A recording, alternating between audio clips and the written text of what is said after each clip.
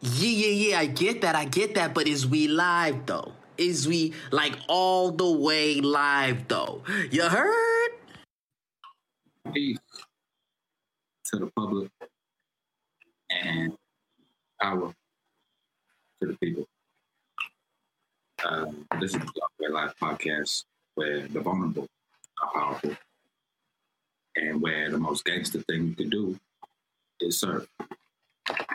Yes, sir. This is indeed the All the Way Live podcast, man. It is an absolute privilege for us to come here every week as we do. Me and my brother Miles Xavier are people that are passionate about their communities and passionate about impact projects. And what we do on this space every week is dedicate our time to curate carefully curated conversations for your cranium. We dedicate ourselves to checking out information that is interesting, and we bring it over to you guys for the sole purpose of making this a place where people that are going through it can have a place of positivity, because we know that the depression levels are high. We know that people are feeling more lonely than they ever have been. And that's something that we're going to get into in some of the topics that we have curated for the show, man. So we really are intentful about making this a place where you can come, even if it's for a minute or an hour or a second, whatever it is, it don't matter to us. We give you the All the Way Live podcast. Yep, that's what this is. And as always, Chicago is in the building. Johannesburg is in the building by way of Exeter. You know what I mean? And that's so important, man. I appreciate you. How am I coming through? Am I crispy now? Am I good? My bad. Cool. All right. Just making sure. But yeah, what up to the YouTube audience? What up to the Spotify audience? We appreciate everybody tuning in as we always do. And yeah, man, Chicago is in the building. You know that means that this podcast is recorded on stolen land. This land belonged to the Potawatomi people, right? It was cared for by them and the Council of the Three Fires until it was violently removed. You know, it was violently taken away from them. And that violence is inseparable from the state that we find our city in, the state that we find this country in, and the state that we find the world in, right? We got to acknowledge that violence. We got to look for reconciliation. We're going to see how we're going to address it, and we're going to need closure, right? So that's a big part of what we do on this podcast is look to impact and look to lift up communities, Black and brown communities the world over. That's how we make sure that the intro is over and that we're coming into the show correct. Zway, what we got for him today? Hey, man, you know, over here, what we do is highlight the work that good people do. Funny enough, the work that we're going to highlight this week is from a particular group of editors and curators called People of the Soil. We're going to go ahead and share that with y'all right quick. These dudes do pretty cool stuff. Have you had a chance to check out their work? Yeah, man, I was flipping through the flip book, man, and I love just the way that technology is going. This is one of the few times in the past few years that I was like, I wish I had an iPad to check this out on. Most definitely. So what People of the Soil is a South African editorial magazine, online magazine. They recently released their climate change issue, I believe, is the 7th issue. Let's go over here for Sunday magazines. You know, there's something, Miles, that I enjoy specifically about information and how information is put together and packaging it, you know, and this, you know, the aesthetic of the Love and Environment edition. Look at that, love, another reoccurring topic. But they got some pretty cool stuff. The photography is incredible. The information display is pretty incredible, and they really do highlight the voices of Black artists and Black creatives centered around impact themes such as climate change edition, environment edition. It's super dope, man. Yeah, man, this is fire. I love seeing Black folks depicted in photography is a whole different thing when somebody knows how to shoot the colors and patinas that are a part of the diaspora, right? It's a whole different ball game, and you can tell that these people really care about the content, the subject matter that they're shooting. So much emotion that comes through in the visual artwork that's a part of these pieces, and this is coffee table stuff on the go, man. This is what pairs with, you know, I don't know if y'all out there listening to music, Soul Child or Dwele on your commutes or whatever. Mm-hmm. You got that R&B vibe going, that neo soul vibe. This complements that. It's a vibe. What more can I say? It definitely is a vibe, and we want to shout out their co-founders, Nati Das. who actually I met, and he shared this on this group chat that we were all a part of, which was really cool. And the group chat was based around this Garden Boys Club is what it was called, right? And essentially in that club, it is a bunch of young men who come together with older mentors and engage in these like garden discussions. So shout out to Ruben Huma's family that put that together, the Huma family. And I met Nati through this. He sent an editorial on some random stuff, looked at it, and I was just blown away by the type of information that they share, the aesthetic and style that they do it in. Extremely impressive stuff, and we're more than happy to highlight their art and their work and their hard work as we enjoy. Same as Khalaleto, who's also the co-founder and CEO. Super fire, man. Super fire. And that's a big part of what we're trying to do with this show is we're trying to build community. We're trying to lift up the folks that are creating community, especially when that community is being created around fire content. That's indeed. And we'd be remiss if we went further than being able to highlight the work that we're doing at the Mandulo Foundation. Yes, sir. Me and Miles are absolutely passionate. What our actual work is on a daily basis is finding different ways of solving solutions and helping kids out specifically in disenfranchised communities. Miles, you're such a huge advocate in your own community and such a huge activist in that space. What has the Mandulo Foundation space meant to you as part of the integral executive team? Mandulo, to me, has been an embodiment of this idea, right? It's made me walk my talk in the sense that like we have a lot of conversations about what it means to try and impact community and where to start, right? And we try and encourage people that like it's easy to get started, right? You know, look for community, people of like minds, the folks that are doing this work already, learn from them, and then see where you can take it yourself, right? See what interests you and devote your time and effort to that. And Mandulo has been our self-start version of that. And so to be able to have Mandulo as evidence for myself even, right? To be reminded that, yes, it is possible and that a bunch of kids essentially can have an impact. And to see that mature as we've matured to being not kids, maybe no more, has just been a beautiful thing. Definitely. And we would be remiss if we went any further than highlighting the support team and the backbone and the hard work of Nomonde, of Mandisa, of Inchilla, and the deep work that they put in place that really does keep this organization alive, man. So we're passionate about helping our communities, and we encourage absolutely everybody that feels the same way when it comes to wanting to see a difference, wanting to make a change in the world, and wanting to really participate in being part of the solution to the issues that they see. We started off wanting to answer a simple question, which is, if you're young, Black, and broke, how far can you take helping people?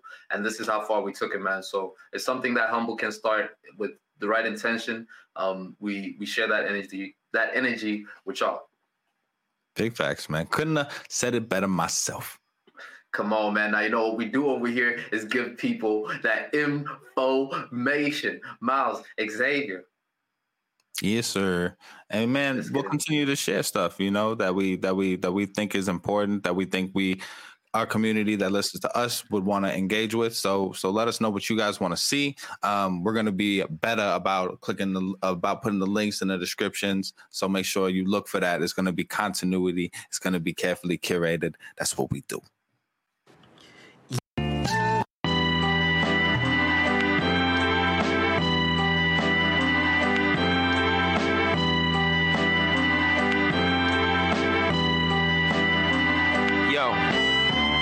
Kids official sliding on the instrumental. Nordic combos, twist your mental like forbidden jitsus. My click's initial.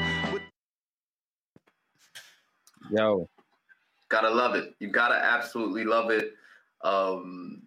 We have had a pretty interesting week, man. This week has been particularly interesting. A lot has gone on. How are you doing, my brother? I'm good, man. I'm good. I'm grateful. It's been a lot going on in in like every sector, right? On the internets, right? It's a lot going on in international news. It's a lot going on in on this side in the US. You know, COVID is still going on. It's a lot happening. But I'm just grateful that this week has been one of like a lot of socializing, which I don't typically like. But the fact that on being on the other side of it, you know, I'm glad to have gotten around to see some of my peoples. I'm glad to be in conversation with you now. And I'm glad that, you know, my people's is safe and everybody's healthy. I'm just trying to stay rooted in that. Yeah, that's beautiful, man. That gratitude really does go a long way.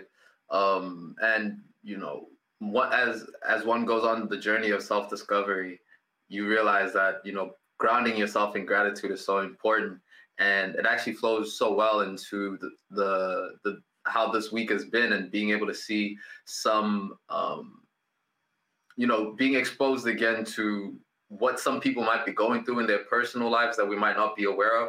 You know, so when I hear you talk about being grounded in gratitude and that type of thing, man, that really does resonate. Because, for instance, if you had this type of week like our favorite rapper Isaiah Rashad might have had, you know, that would be a quite difficult week, and you would need to be able to grab onto whatever you can to ground yourself.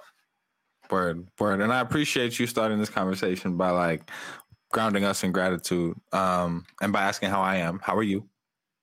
I'm good. Blessed, highly favored. God is good all the time, bro. All the time. Big facts. Look out for your homies, man. Don't forget to ask them how they are. But yeah, gratitude is mad important in this conversation, because I'm super grateful for Isaiah Rashad. And this conversation to me starts there, right? It starts with the fact that I'm a fan of this artist. I'm like, his work is some of the music that I've turned to, like when I needed to not, you know, be in my own head. I was able to escape into some of what this person has created. And that's a deep thing for a stranger to be able to do for you. So when I see something happen out there that causes this person to be hurting, right? As a stranger, I do whatever I can to lift up love for that person. So, you know, whether that's thoughts and prayers, whether that's using my platform to be a part of a communal voice that's showing support, we got to do what we can do. Definitely. And what really sucks about this, Miles, is that what really sucks about is that this is somebody's private life that's being exposed, right? This is somebody's private life that is completely coming into the light. I still retain that everybody should have the opportunity or the option to be able to share what it is they want to share with the public and not share with the public, right? So seeing somebody whose work, and we're both massive fans. I mean, last weekend I was wearing a TDE Isaiah Rashad shirt that was gifted from my brother, you know? So for us, and we ranked this the highest album of last year, and still do rank this the highest album of last year. All to say is the purpose in even in discussing and using this moment as a point of discussion is we're coming from people that are heavily invested in the art that this man makes. And with that investment comes the concern, because, you know, Rashad has suffered from depression. He has mentioned that he's tried to kill himself a couple of times. So I can only imagine who's somebody that has admitted to struggling to be with himself, what that means when your private life is exposed in such a public manner.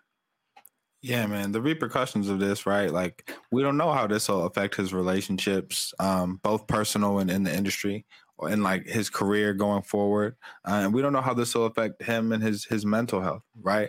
So reaching out and showing love for him as a human first and foremost. And then there's like, why is this news, yo? As something that he probably didn't want out there in the first place. What's the proper conversation that we can have in showing support? And if we're going to talk about this, I think it needs to be around that, acknowledging whoever leaked this was looking for attention of some kind, right? And we need to be a part of the collective voice that says there's not a demand for this type of content. Attention seekers don't out people with the idea in mind that this is going to bring you clout, because we don't want that. And that's complicated because there is a natural curiosity that we have towards celebrities, right? We do want sneak peeks into their private lives. But in a sense, like we need to prioritize their humanity over our curiosity. Definitely. You see, the weird thing about it too is this obsession with celebritism that we have. And it makes me wonder, is it better as an artist to just put your art out into the universe and then disappear into the background? You know, what we do over here, this is a form of art in itself, in this curation space that we have. And we've had many discussions of how we aren't people that put ourselves necessarily out there. It's to our detriment in a lot of cases. And imagine, you know, even now, even if it isn't something that is revealing about my sexual preference, my sexuality, as Rashad's case, but bro, expose me in an intimate moment, in a very intimate moment, and have that come out. That would be so humiliating and embarrassing. I gotta explain that to my mom. I gotta explain that to my sister. I gotta fight it off with y'all. This would suck big time, bro. For sure. Yeah, no, we won't like leak nothing embarrassing. Like, you know, that moment when it's been a long day of work and you come home and you got this burger, right? And you just dive into that like shamelessly, right? You got burger sauce all over your face, right? You don't want to look up and see a camera in your face, man. And even if you did, somebody snapped a picture, whatever, and y'all was cool with it, that's a private picture for you and your friends. You don't want that to leak, right? And this particular conversation is an invasion of privacy, as we mentioned, with deep repercussions, right? But there's positive things here too, right? There's been a response from fans, right? A very vocal one of support, right? Of this does not affect our ability to relate to you or how we hear your music, man. We appreciate you. We rock with you. And even a couple of artists have come out. Zoe Dollars, Duke Deuce, who's actually featured on the album, have come out in support saying, basically, we don't care. And we don't care. I don't know if I've ever been this excited to hear a collective "we don't care."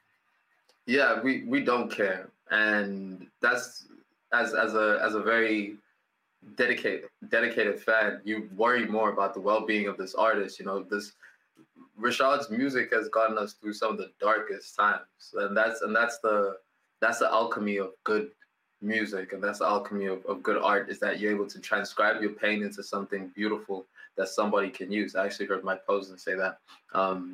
And that's exactly what Rashad has done for us on so many different occasions. So when you see something like this, that is a deep impeachment on this person's private life, and knowing as a fan, bro, what does this mean? How long we have to wait in between the next Rashad album? How long we gonna have to wait for that? You know, but as you say, I hope the support that comes with it, and I hope that being able to come out in one's light in terms of we say the vulnerable are powerful. Hopefully this moment of enforced vulnerability empowers this person to live an even fuller version of themselves, because living a life holding in a secret, of that magnitude, I can't imagine as an enjoyable one, a fully enjoyable one. Word. But yeah, you know, while looking for silver linings, still condemning whoever leaked this, and for sure, man. But I'm glad you said what you said. I'm glad you mentioned that essential tenet of the show, that the vulnerable are powerful, man. Let's get vulnerable for a second, Sway. You know, we had this conversation on the podcast before about our heroes and how we see ourselves in our heroes and how we're let down, right? And so we have to kind of shift our mentalities to being more realistic, that our heroes, like the people we look up to, the people we want to be like, the people that create things that we love, are they're human, right? They're human just like us. And Zway is human just like us, right? And there might be some things about Zway that, you know, fans of the podcast, you know, might be interested to know, right? And so I would just want to give you an opportunity right now. Like Zway, what are some of the things that people out there might be surprised to know about you? That I have to, one, I have social anxiety, and also I deal with binging. With binging, I have a habit of binging, and I think that might be surprising because you know, I'm a very active person, and I've had a past of sharing how active of a person I am. #apply the pressure. But It's when it comes to the weekends, man. I have to have a very strict diet, and then when it comes to the weekend, give myself a little bit of space. Otherwise, a bad habit starts to form around my relationship with food, which then will show itself as my relationship with people. Dang, man. Well, I appreciate you actually going the vulnerable route, right? I hope I didn't make you feel pressured to give us, like, to chef up some vulnerability on the spot. I hope you knew that the gate was open to take it to wherever you wanted to take it. But I appreciate you, as always, for bringing, your soul to the table and sharing that for the sake of other folks out there that might be able to relate and be lifted up by that, man. You're the man. Thank you. And those thanks and whatevers are very great, but I have to send that question right back to you, buddy. You see the path that we've laid out. This is Vulnerability Alley. Go ahead. Stroll down. All right. Well, as a stroll, it's funny you say stroll, right? Something people might not know about me is that I dig something like, so this whole conversation is about, like, people were surprised that Isaiah was doing something that people have this thing in mind that it's only for females, right? But damn all that, right? This thing that people think is only for females, that no longer, man. All right. I know you get manicures sometimes. That's one of them. Massages, spas, self-care. That's another thing. I enjoy a good massage, right? Is that your vulnerable moment? Is you telling us you enjoy massages? I'm getting there, man. Okay. Fashion shows, right? I think fashion shows are dope, especially you got the right music, you got that going. I think checking that out, seeing, like, man, that's dope. I want to be, right, like Thug at the fashion show that, like, knows enough to be like, oh, no, that's messed up, and steps up, straightens the guy's outfit. I think that's cool. You know what I'm saying? I'm being vulnerable, right? All right, you want to get real vulnerable? I have a tendency to divert with humor. How about that? All right, I bet you didn't know that about me. Sometimes when I feel like I'm put on the spot and I don't really know where to go, right? I'm cornered. I just use being funny to get out of it. So look at where this started. And look at where it went to. It started with, I enjoy massages. We out here. Thank you for being so vulnerable, Miles, and sharing that difficult path. And you have to conceal your love for massages. We still give you support nonetheless, man, because over here on the show we don't discriminate when it comes to that type of thing. But one of the reasons why we said we not enjoyed, but we wanted to curate a conversation around Rashad is that there's an increasing number of rappers in hip hop who are embracing their sexuality and are opening the conversation of what we consider to be the quintessential hip hop male. Granted, the numbers are very, very small. The numbers are very, very small, but I think of things like Tyler, the Creator. I think of Kaytranada. I think of Frank Ocean.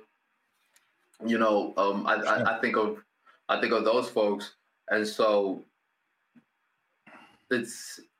I'm glad, and also seeing the relationship that Tyler has with the rest of hip hop. Right, his talent is undeniable, and it's if anything, since making that revelation, it hasn't slowed him down, but it's propelled him even further. And I'd love to think that Rashad is going to take that same type of approach, regardless of what it is, but allowing that freedom to fuel his creative ability.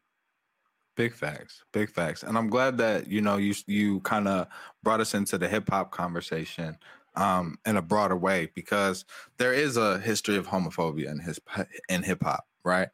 And as we continue to appreciate the way that hip hop has been able to mature, I think, like, eradicating that is a big part of what needs to happen, of where hip hop needs to go, right? And I think this is a step, right? Something I want to tee you back up to say it, but you made a great point about Isaiah's place in hip hop, and specifically his relatability, and why this might be a more difficult pill for folks to take than maybe some of those other artists. Yeah, it's a little bit difficult for, when you can't really compare to Tyler the Creator and his moment, With Rashad, it's a little bit, with Rashad, he's never really embraced that type of let's say quirkiness that would not necessarily surprise people. You know, it is definitely a surprise for sure, especially when you reflect on his content and how heavy it is and the struggles of being a dude that is breaking women's hearts, and that undoubtedly has to be the case if one can portray it so vividly. But it would be. I really, really hope that this is what unlocks him to flooding us with more music and really diving deeper into that art to express even what he feels like right now. Because, as I said, man, that man's music has gotten us through very, very difficult times. The Sun's Tirade is still an album that keeps one in rotation. Like that, you know, that's music that literally uplifts you. And this man's just talking about his pain. Big facts. And talking about it in a way that is not only relatable, but his skill lyrically is there, right? He gets ambiguous with the topic sometimes, but it's important to me that there's this.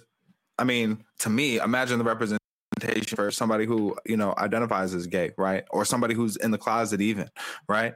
But I'm super happy that there's this person in this space now where, like, a lot of these rappers, they can say what they want about him being gay, but they can't rap with him, you know? They can't make music with him, right? And I think, and that's true of Tyler, you know, and on the R&B side, right? That's true of Frank in a lot of ways. But you know, I look forward to the talent of these artists speaking for itself, and for that to drown out any conversation that is around negativity, man. So, love to Isaiah Rashad, bro. Love and light to Isaiah Rashad, man. Still got the best album of the year. Still one of our favorite artists. He has not missed a shot. Isaiah Rashad is a problem for y'all to deal with. Whether you want to admit it or not, when he drops, everyone's going to be forced to pay attention to what this man has to say in his music, because the fans are completely gripped by it. He made a perfect album last year. This man is a artistic phenom in the hip-hop space. We congratulate you, bro, and we let you know that over here, where it matters, we don't care about none of that. Yeah, I'm running back to The House Was Burning right after this. 100%, man. Miles Xavier, with your transition, I'd like to give these people a little bit more information. Let's go.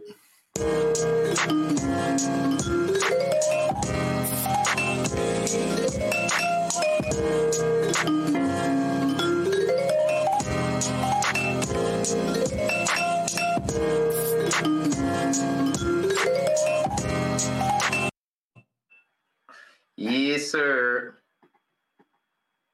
Yo. Here we are, explaining things for the homies. Yet again. Zway? Do you have any Valentine's Day plans, Miles Xavier?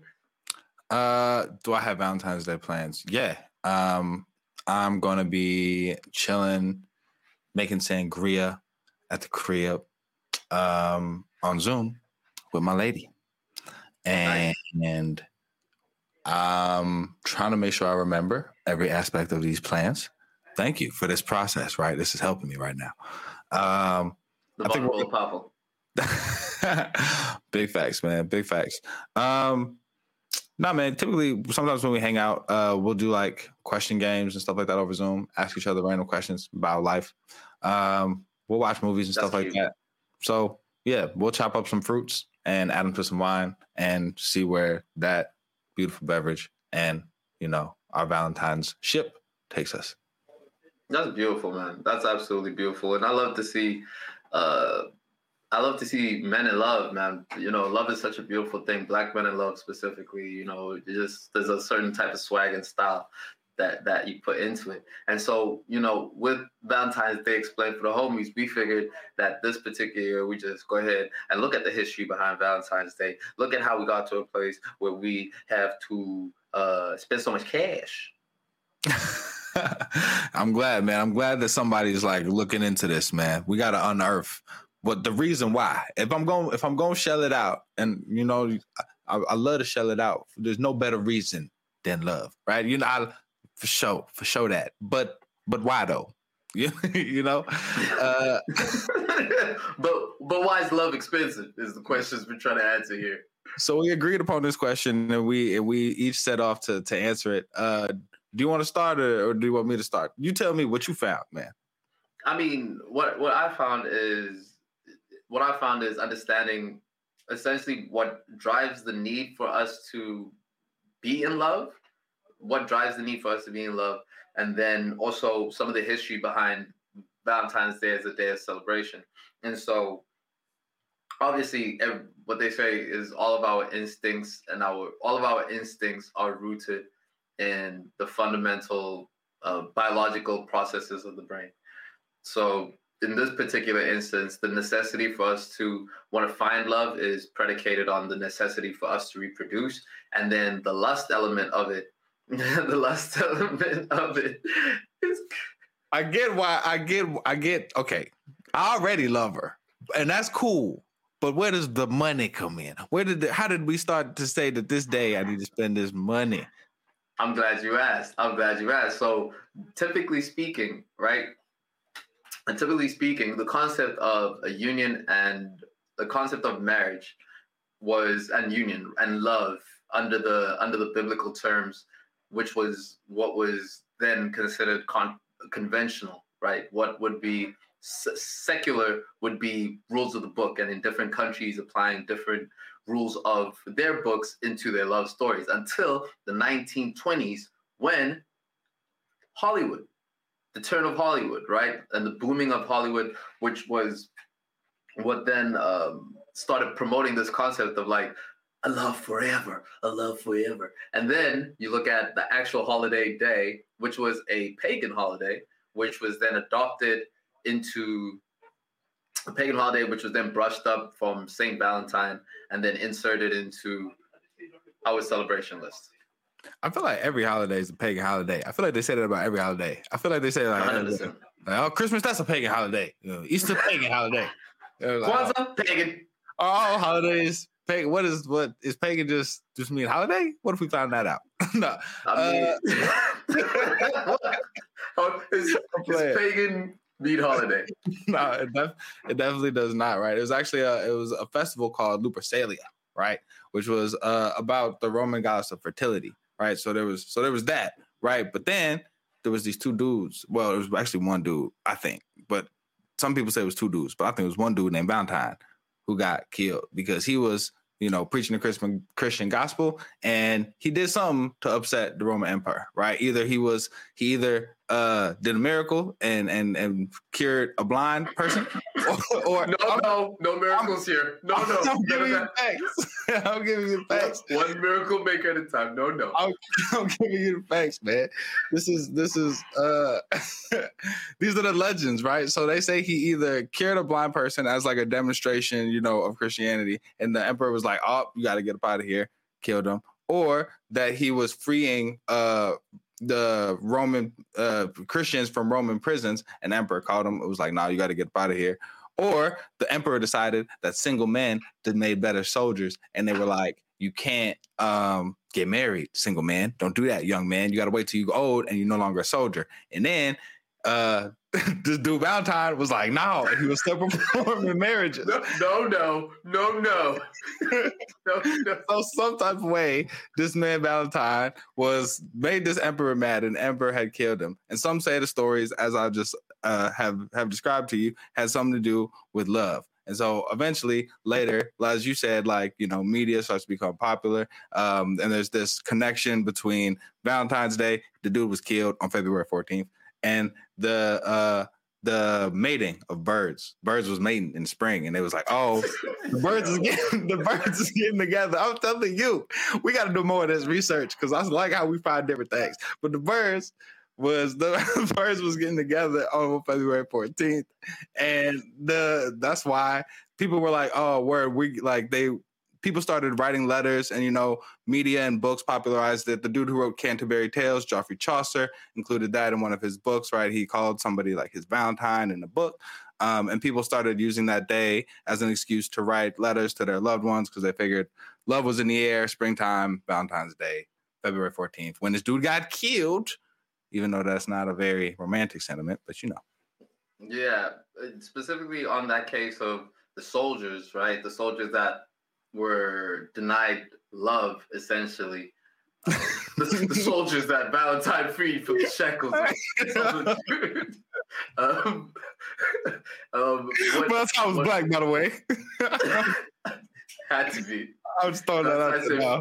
Free my G's. Valentine Freeman. St. Valentine Freeman. Yo, so what I was hearing is that, what I read is that the Roman soldiers at the time they did not feel like fighting. And the emperor at the time was launching a very extended war that had been going on for years, even decades, right? Going into decades.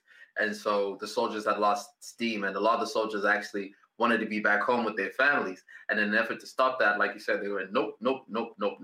You're not allowed to be at home with your families. In fact, they even banned concubines and prostitutions for those soldiers, so that they couldn't engage in that type of thing. Prior to that same celebration period of Valentine's is that they would how do I put this? Whip a virgin is how they would say it. Is literally is how they. I don't know what I expected was coming next, but it wasn't that. It wasn't that. Yeah. That's what I said when I read it too. But hey, listen, we give you the facts over here.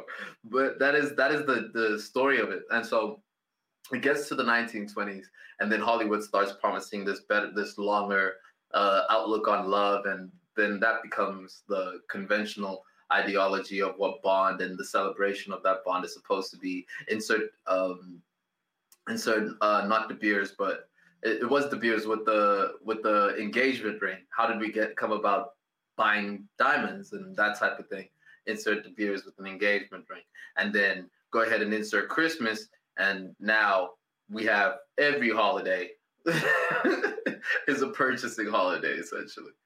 Yeah, and that's the thing, right? It's like we go from this idea of okay, fine, love forever. Hollywood, I'm skeptical, but fine. But also, who was it that started messing up and went from this is about love and writing love letters on Valentine's Day to now you got to buy gifts? You know, somebody started doing too much. Somebody started sending the letter and flowers and a bear and all that type of stuff. You was doing too much, man. You see what you started? You see what you got all of us doing, man?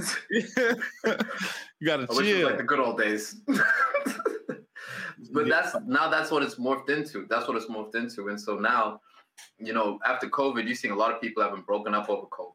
A lot of people are out of relationships that made it through the fire, and then once the doors opened, relationships fell apart. So even this particular Valentine's Day today would be remiss if we didn't acknowledge some of the people that are going to be feeling lonely over this period of time, where you're watching performative relationships on socials, and you're feeling like, oh man, I'm lonely, isolation. There is such thing as mourning and grieving the loss of a relationship with somebody that you had, especially if you had plans with that type of person. You're not just mourning them, but you're mourning the death of those plans and that mental universe that you guys have created together. And now, it's the day of love. People get lonely. What I do love is that we're seeing Galentine's Day, which is dope. And we should do something for the dudes, man. What would you call it? I'm sorry. I was just captivated. You're a sensitive dude, man. I appreciate you making space for everybody who might be dolo on the day, man. But yeah, man. I think it's a beautiful thing, right? To see all different types of love being celebrated, right? And just like we've seen people break away from Thanksgiving and do Friendsgiving and decide that that holiday represents whatever they want it to represent. That's always been my take on Valentine's Day too, right? Like it's a reminder to show love to the people that you love, even if you don't have to love them romantically, right? Reach out to your moms, reach out to your pops, you know what I'm saying? Do something nice for whoever, you know what I'm saying? Do something nice for yourself. Big facts. Nice for yourself, man. Like love on yourself, people, please. Self-love, man. Self-love, which is so difficult to do. Like self-love is very difficult to do because it's so continuous. You always are with yourself. But that's what I'm gonna do. I'm speaking about me, right? That's what I'm gonna do is I'm gonna find a way to love on myself. Yeah, no, I'm not gonna touch that one. what are some Valentine's Day hacks that we can give the people, man? So whether you're in a relationship or not, you can give some of those plans for self-love that you may have. Or what are some nice things that you could do, maybe especially on the inexpensive side? I know people's pockets is hurting. You got any ideas for the people? Home cooked meal, man. Do something that you haven't done. Do something that you haven't done. Whatever it is that you've not done, go to a park. Go to a museum. Make her food, picnic. Make him or her food. Who doesn't enjoy that? A good cooked meal. Dude, I'm single, dude. I don't know what you do. But you're clearly a thoughtful dude, and I'm sure those are all great suggestions. So I appreciate you sharing them with the people. I'm always an advocate of getting to know the person you're with, man. Get to know your partner. Everybody, each person brings something to the table, right? If y'all polyamorous, yeah, everybody, whoever is involved, bring something to the table, right? So create a list of questions. Favorite song right now, right? Bring a quote, either from something you're reading or something you love, right? And share these things, right? That's the type of stuff that I bring to the table. Recipes even, Yeah. Because you're big on communication. You're big on relationship communication. And you're someone that I speak to when it comes to my relationship situations and whatever the case is. That's why that's so fly when you say get to know your person better and introducing games. Is that something that you do? And what other ways of connecting with your partner do you usually practice? Yeah. So as I mentioned, we do the Zoom thing. It's a long distance thing. So we have to be, very intentful and about, keeping, conversation, and engaging. So we come up with games to ask each other questions. When we watch things together, right, especially binge watch shows or whatever, we'll look for opportunities to pause it and be like, all right, bet. What do you think is going to happen? What do I think is going to happen? And we'll bet something on it. You know what I mean? Just to be like, all right, we'll see what's going to happen. Right. Yeah, man. That's cute. Hey, man. Well, I can't take credit for most of these. You know what I'm saying? Or even the communication aspect of it, right? The relationship I'm in, my partner is just has elevated my level of communicating in a relationship in a huge way. Yeah, man. I would say I'm big on anything that involves questions. I'm big on your partner. Ask them. This isn't something, especially people over distance, think of, but even in person, ask your partner what they want you to wear, right? If y'all going on a date or whatever, let them pick out your outfit, right? Something like that. Interesting. It seems, and that is the basis of, they say, the bonding, conquering, going over challenges together and new experiences together and trying different things together is how you sustain a loving, long relationship, is what I'm told. For sure. And finding out the things that y'all disagree on, right? Figure out who's a mountain person and who's a beach person, right? Who wants to go hiking on vacation and who wants to chill. These are the things that you can figure out through questions, or you can figure out, if y'all have the resources and the availability to do some of that stuff. Be intentional about it. One of the things that kept on popping up over COVID, along with breakups, along with the breakup rate and along with the rate of people that feel isolation and people that feel ostracized and that type of thing, is that actually the number of weddings that are scheduled for 2022 is a lot higher than it was previously, right? And they say this is based on marriages that were pushed forward from 2020 and 2021 that were pushed forward into time. And that's something that we're seeing a lot of too. Off of that same time, we're also seeing divorce rates that are also going up. So clearly, this is a moment of people getting together and people getting away from each other as fast as they can on both ends. Yeah, I mean, I think we're in this, and it's a tumultuous time for relating to people, right? We're figuring out how to do that through technology. We're figuring out how to do that safely as communities. Again, after a weird time, it's a tough time, right? And I think we'll develop different ways of communicating with each other. I hope, right, that bring us to a place where there's more understanding, right? Maybe the divorce rate goes down because fewer people decide to like get married. They decide there's another way of relating to people that works better for them. Or maybe relationships are just stronger, right? Or people get married later. Like, I'm interested to see what the different data and statistics will show on, but I do think that we'll figure it out, even though it's a weird time right now. Definitely. So the New York Times reports that 2.5 million weddings are expected in 2022, and this is the most since 1984. The majority are scheduled from 2020 and 2021. The rest are likely to be couples who became engaged during the pandemic. A lot of people got engaged during the pandemic. I wonder what the divorce rates are going to look like 5 years from now, 10 years from now, when we look back at COVID weddings and COVID engagements.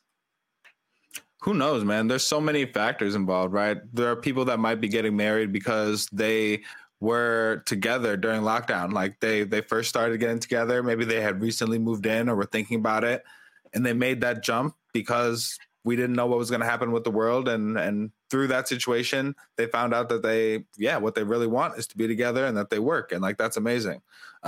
Maybe other people are looking at COVID and say, we don't know what's going to happen with the world. And so I want to get married, and I want to make that happen now. And I want to have kids. And, so there's all sorts of super solid relationships that might be forming in a part of that 2.5 million. There's all sorts of maybe iffy relationships. That's just how life go. But to all of each and every one of y'all, good luck. Yeah, I mean, I can't help but wonder whether it's based on the fact that people feel alone, and so people are not compelled to run a little bit quickly into relationships and run into weddings. Obviously, time is subjective when it comes to these sorts of things, but there is no doubting that COVID has forced a lot of people to have to sit by themselves and really deal with whether the people that they're with they enjoy or the people that they don't enjoy. There's some places in the Middle East that reported 60% divorce rates over the COVID period, right? So just thinking about what it means going forward, especially when you still think that we're operating off of an old broken marriage contract, right? Because they say the history of weddings and the history of marriage is actually institution that can help compile property, assets, and labor. Those three things. Hey man, you're preaching to the choir, buddy.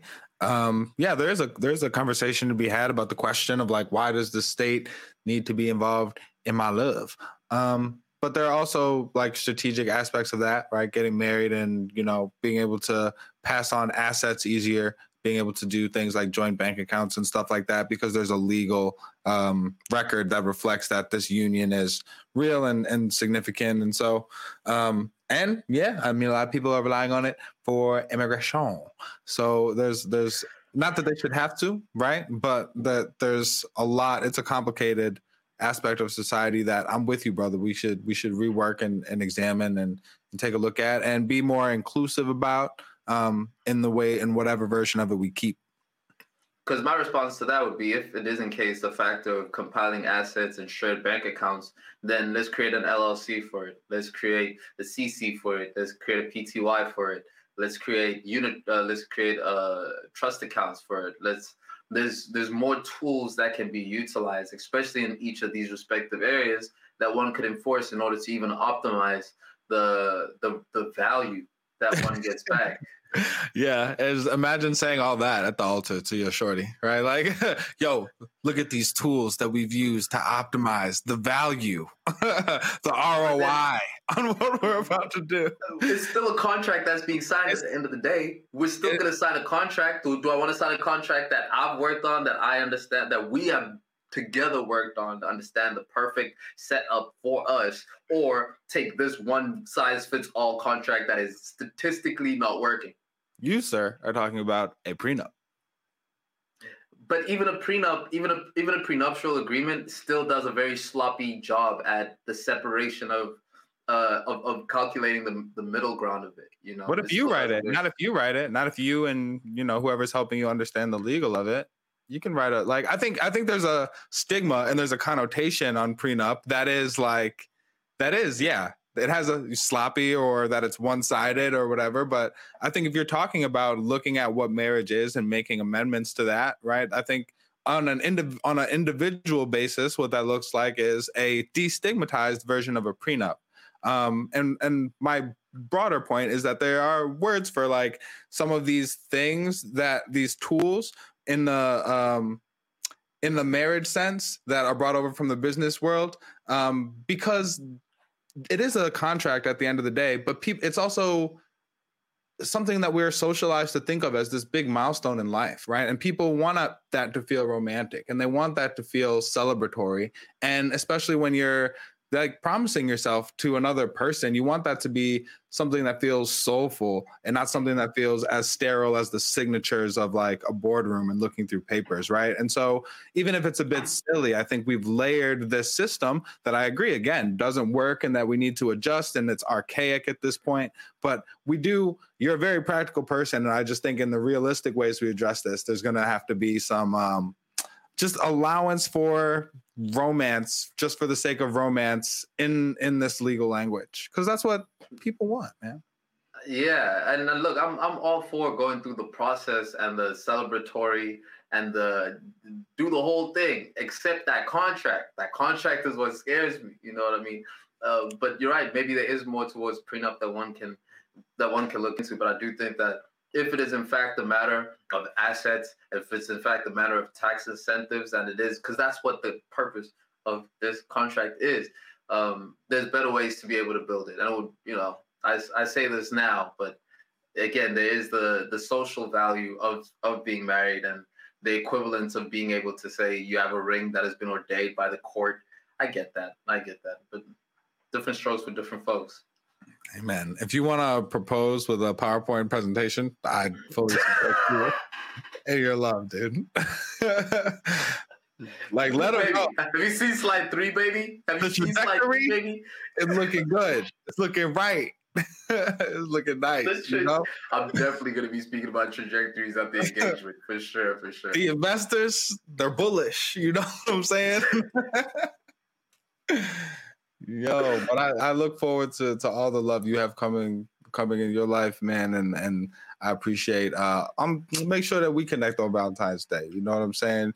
Well, I'm gonna be making sangria with my shorty, but I'm gonna make sure that I show you love. Hit up my mom's, hit up my grandma. I encourage y'all to do the same out there. Hey, man, listen. Without further ado, we get into the show that the people like most. What part of the show is that exactly, Miles Xavier? Recommend it and review.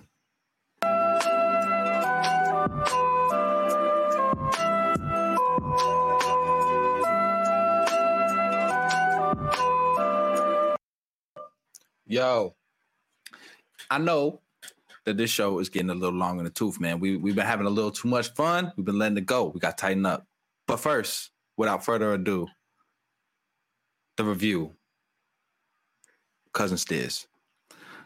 Just for you. Just for you. What you think? In 2019, before COVID kicked in, me and Xavier were together at a Cousin Stiz show in Chicago. It was, in fact, a Freddie Gibbs show, but Cousin Stiz was the first opener of that show. Cousin Stiz, we started listening to Cousin Stiz in 2012 with that Who You Know on SoundCloud. And then they had that SoundCloud Who You Know remix, the No Bells remix. Super, super dope, man. Stiz has always been a very wavy person. What's interesting with Stiz is that I see Stiz, Casey Veggies. I see Stiz, I see Casey Veggies, I see Rocky Fresh in the same car in hip hop, in the same place in hip hop, right? Which is people that had more than a one-hit wonder, people that are beloved by their respective cities. Cousin Stiz's instance, beloved by Monda in Boston, a hometown favorite for sure, your favorite uncle, as he likes to put it. So seeing Cousin Stiz that day in 2019, it just made me reflect back on some of the dope stuff that Cousin Stiz has given us over time. Big facts, man. There's something really dope about finding an artist in the hip hop landscape that is comfortable with where they are, and even if that's not centered to the conversation, right? And people that are carving a lane out for themselves, doing what they love and making music. And while when you listen to the music, there are obviously some shots at elevating his position in wherever the hip hop hierarchy is you want to define it. Overall, I would say like he knows who he is. He knows his lane. This particular project, Just For You, I think really like in his way captures what he knows about his ability to make different types of songs and hooks and sounds, and to lean into the production. So I think that this was some of the best that we could look to get from an artist of his caliber. Interesting. One of the cool things about Stiz is Stiz's appreciation for style, his presentation of his music, looking specifically at how he came up off that Monda album, the album art of that, super dope. The album, to me, the Monda album was Stiz's best work, right? Monda dropping in 2016. That was Stiz's best work. I would be hard pressed to say that I've enjoyed any subsequent album as much as I did Monda or Suffolk County. However, what is undeniable, and one thing that made me get a lot of respect for Stiz, especially when seeing him at the show, the Chicago crowd, you know, it was in the winter, it was Griselda opening, it was Griselda, Freddie Gibbs, and Cousin Stiz, you know, so little to say, there were a lot of hands in hoodies, a lot of hoodies up, a lot of blunt smoke in the crowd. Niggas wasn't putting their hands up, going crazy, waving them side to side. It was a hip hop show. If you've been to a hip hop show, then you know exactly what we're talking about, right? And they weren't necessarily receptive to Stiz's more upbeat energy on the stage. However, to Stiz's credit, he did not, and it's not like his voice was gone, but he did not stop trying very, very hard on that stage. He didn't let the crowd's lack of energy deter the energy that he put up. And what was even doper about that is that after the show, after his show, when Freddie Gibbs was performing, you see him on stage coming up and watching Gibbs perform, excited to see Gibbs perform and supporting Gibbs perform in that way. So when I saw that from Cousin Stiz, man, I earned a lot more appreciation for this artist, and how serious it is that they take their music making. So off of that, it would be hard pressed for me to be able to say that, again, this is a bad album, because I don't think Stiz makes bad music. Is it my favorite Stiz album? No. However, I do appreciate what I get when Stiz does drop. Yeah, I think you put it perfectly. I think this album is a win for him as a next step in his career. And yeah, there's like all of his albums. I'm glad you brought up Monda. That's a great project. There's something to pull from here. So Save the Day, I think, is something that I will keep in rotation. Guts and Glory. It's actually like two things about this man. One, when he leans into, when the production is there, man, he knows how to make the type of music that will allow him to have the type of shows maybe that Griselda crowd wasn't going to appreciate, but there's a crowd that loves that type of energy, right? And that's really captured in the music. And two, when the production is there and it's not going for the festival banger or the show, the flashy tune for that, man, like when he's just in his chill pocket, that's some of my favorite music that he makes. Some of the more concept tracks, I didn't really, After the Buzzer, I get it. The Champagne Pop Bottles track, like we've heard a lot of artists do that. I'm less impressed by that than when he's just kind of chilling in the cut. So I'll definitely pull, is it Look Both Ways, Guts and Glory, Save the Day, Blessings. I think those are my highlights.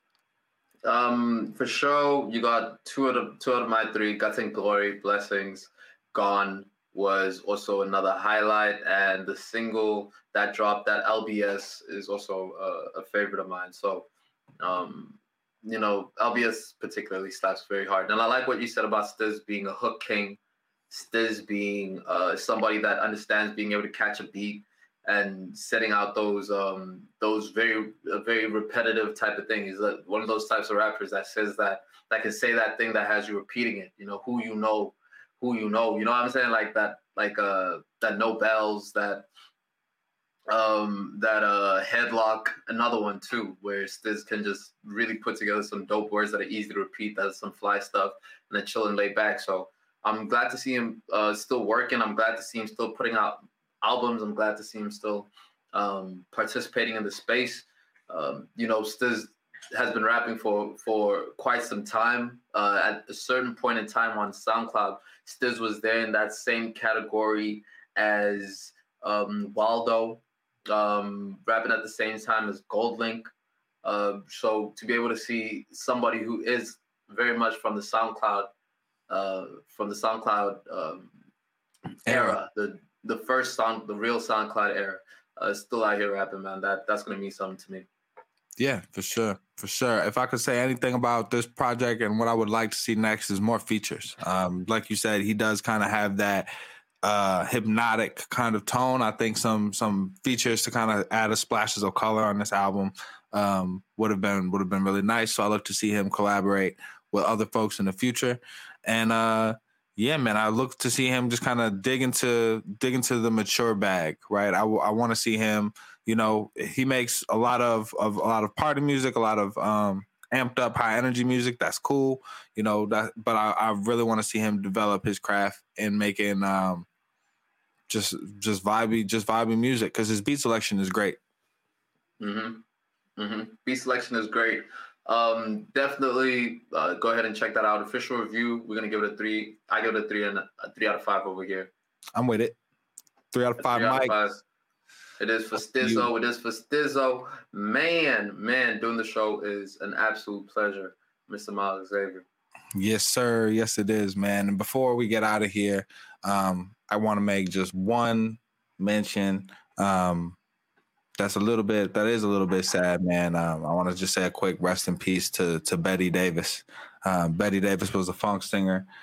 She was actually the ex-wife of Miles Davis. They were married for a year, and she was a big influence on his music. She's credited to bringing kind of the rock feel that later kind of inspired some of the fusion work that he did later, and actually introducing him to Sly and the Family Stone, and a couple of other incredible artists, Jimi Hendrix, I think, even from that era. And so she doesn't get enough credit. She doesn't get enough spotlight. But there is a documentary about her, I believe, that just came out recently called They Say I'm Different. So go ahead and check that out, man. That's definitely a recommended from us. She put out some incredible music, but she kind of faded from the spotlight. Like I said, she didn't get the credit that she really deserved. She also spent a year in Japan with some monks over there. And then after that, she was just kind of, she left the music industry. So, you know, she passed away this past Wednesday at 77. She had an incredible life. She's inspired artists like Erykah Badu, Janelle Monáe, Jamila Woods. So just an incredible light, and an incredible Black woman. You know, she's one of the only Black women, of all time that wrote the majority of the records that she sang, wrote and produced the majority of the records that she sang. So for her time, that was unheard of. And even for now, that's an incredible accomplishment, right? So she was asked in 1974 to describe her style of music on Al G's Rap and Rhythm. And she described her style of music as, I would just say it's raw. R-A-W, raw. That's beautiful, man. That's absolutely beautiful. Thank you for bringing that up. R.I.P. Betty Davis. I can't say I'm entirely too familiar on it, but I will give that documentary a look. It looks extremely interesting. For sure. I appreciate you, bro, you know, for the visuals, for all that you do behind the scene to make this show what it is. The aesthetics are on another level, and they will continue to level up for you, the audience. It's an honor, my man. It is, and also over here we are in service to you guys, man. So shout out to everybody that has been giving us a look on our Instagram page. Shout out to everybody that's been giving us a look on that SoundCloud page. We drop playlists every single week. Y'all want information? We know. Y'all want music? We know. Y'all want the impact? We know. And y'all want something that's fly. And we try to bring all four of those things together just for y'all, man. So thank you for the support. We know. Yeah, we know. You could be anywhere in this crazy world doing all sorts of things. And especially this weekend, it's Valentine's weekend, it's Super Bowl weekend. You know, we had some incredible UFC fights. It was the Chicago High School Basketball Championship. There's a million things to be doing, to be experiencing in this world. And you are tuned into us hearing the soulful sounds of Hazelnut Tones. That's me. And Chestnut Tones. That's my bro. We are here for this celebration of celebrating, the celebration of life, the celebration of how good it feels to be Black. Don't it feel good's way? It's my favorite thing, man. Yep. And we hope it feels good to be you, whatever skin you're in. We hope you eat something delicious, hug somebody you love. Peace, water, we go. It's what I was saying. Yeah, I get that, but is we live though? Is we like all the way live though? You heard?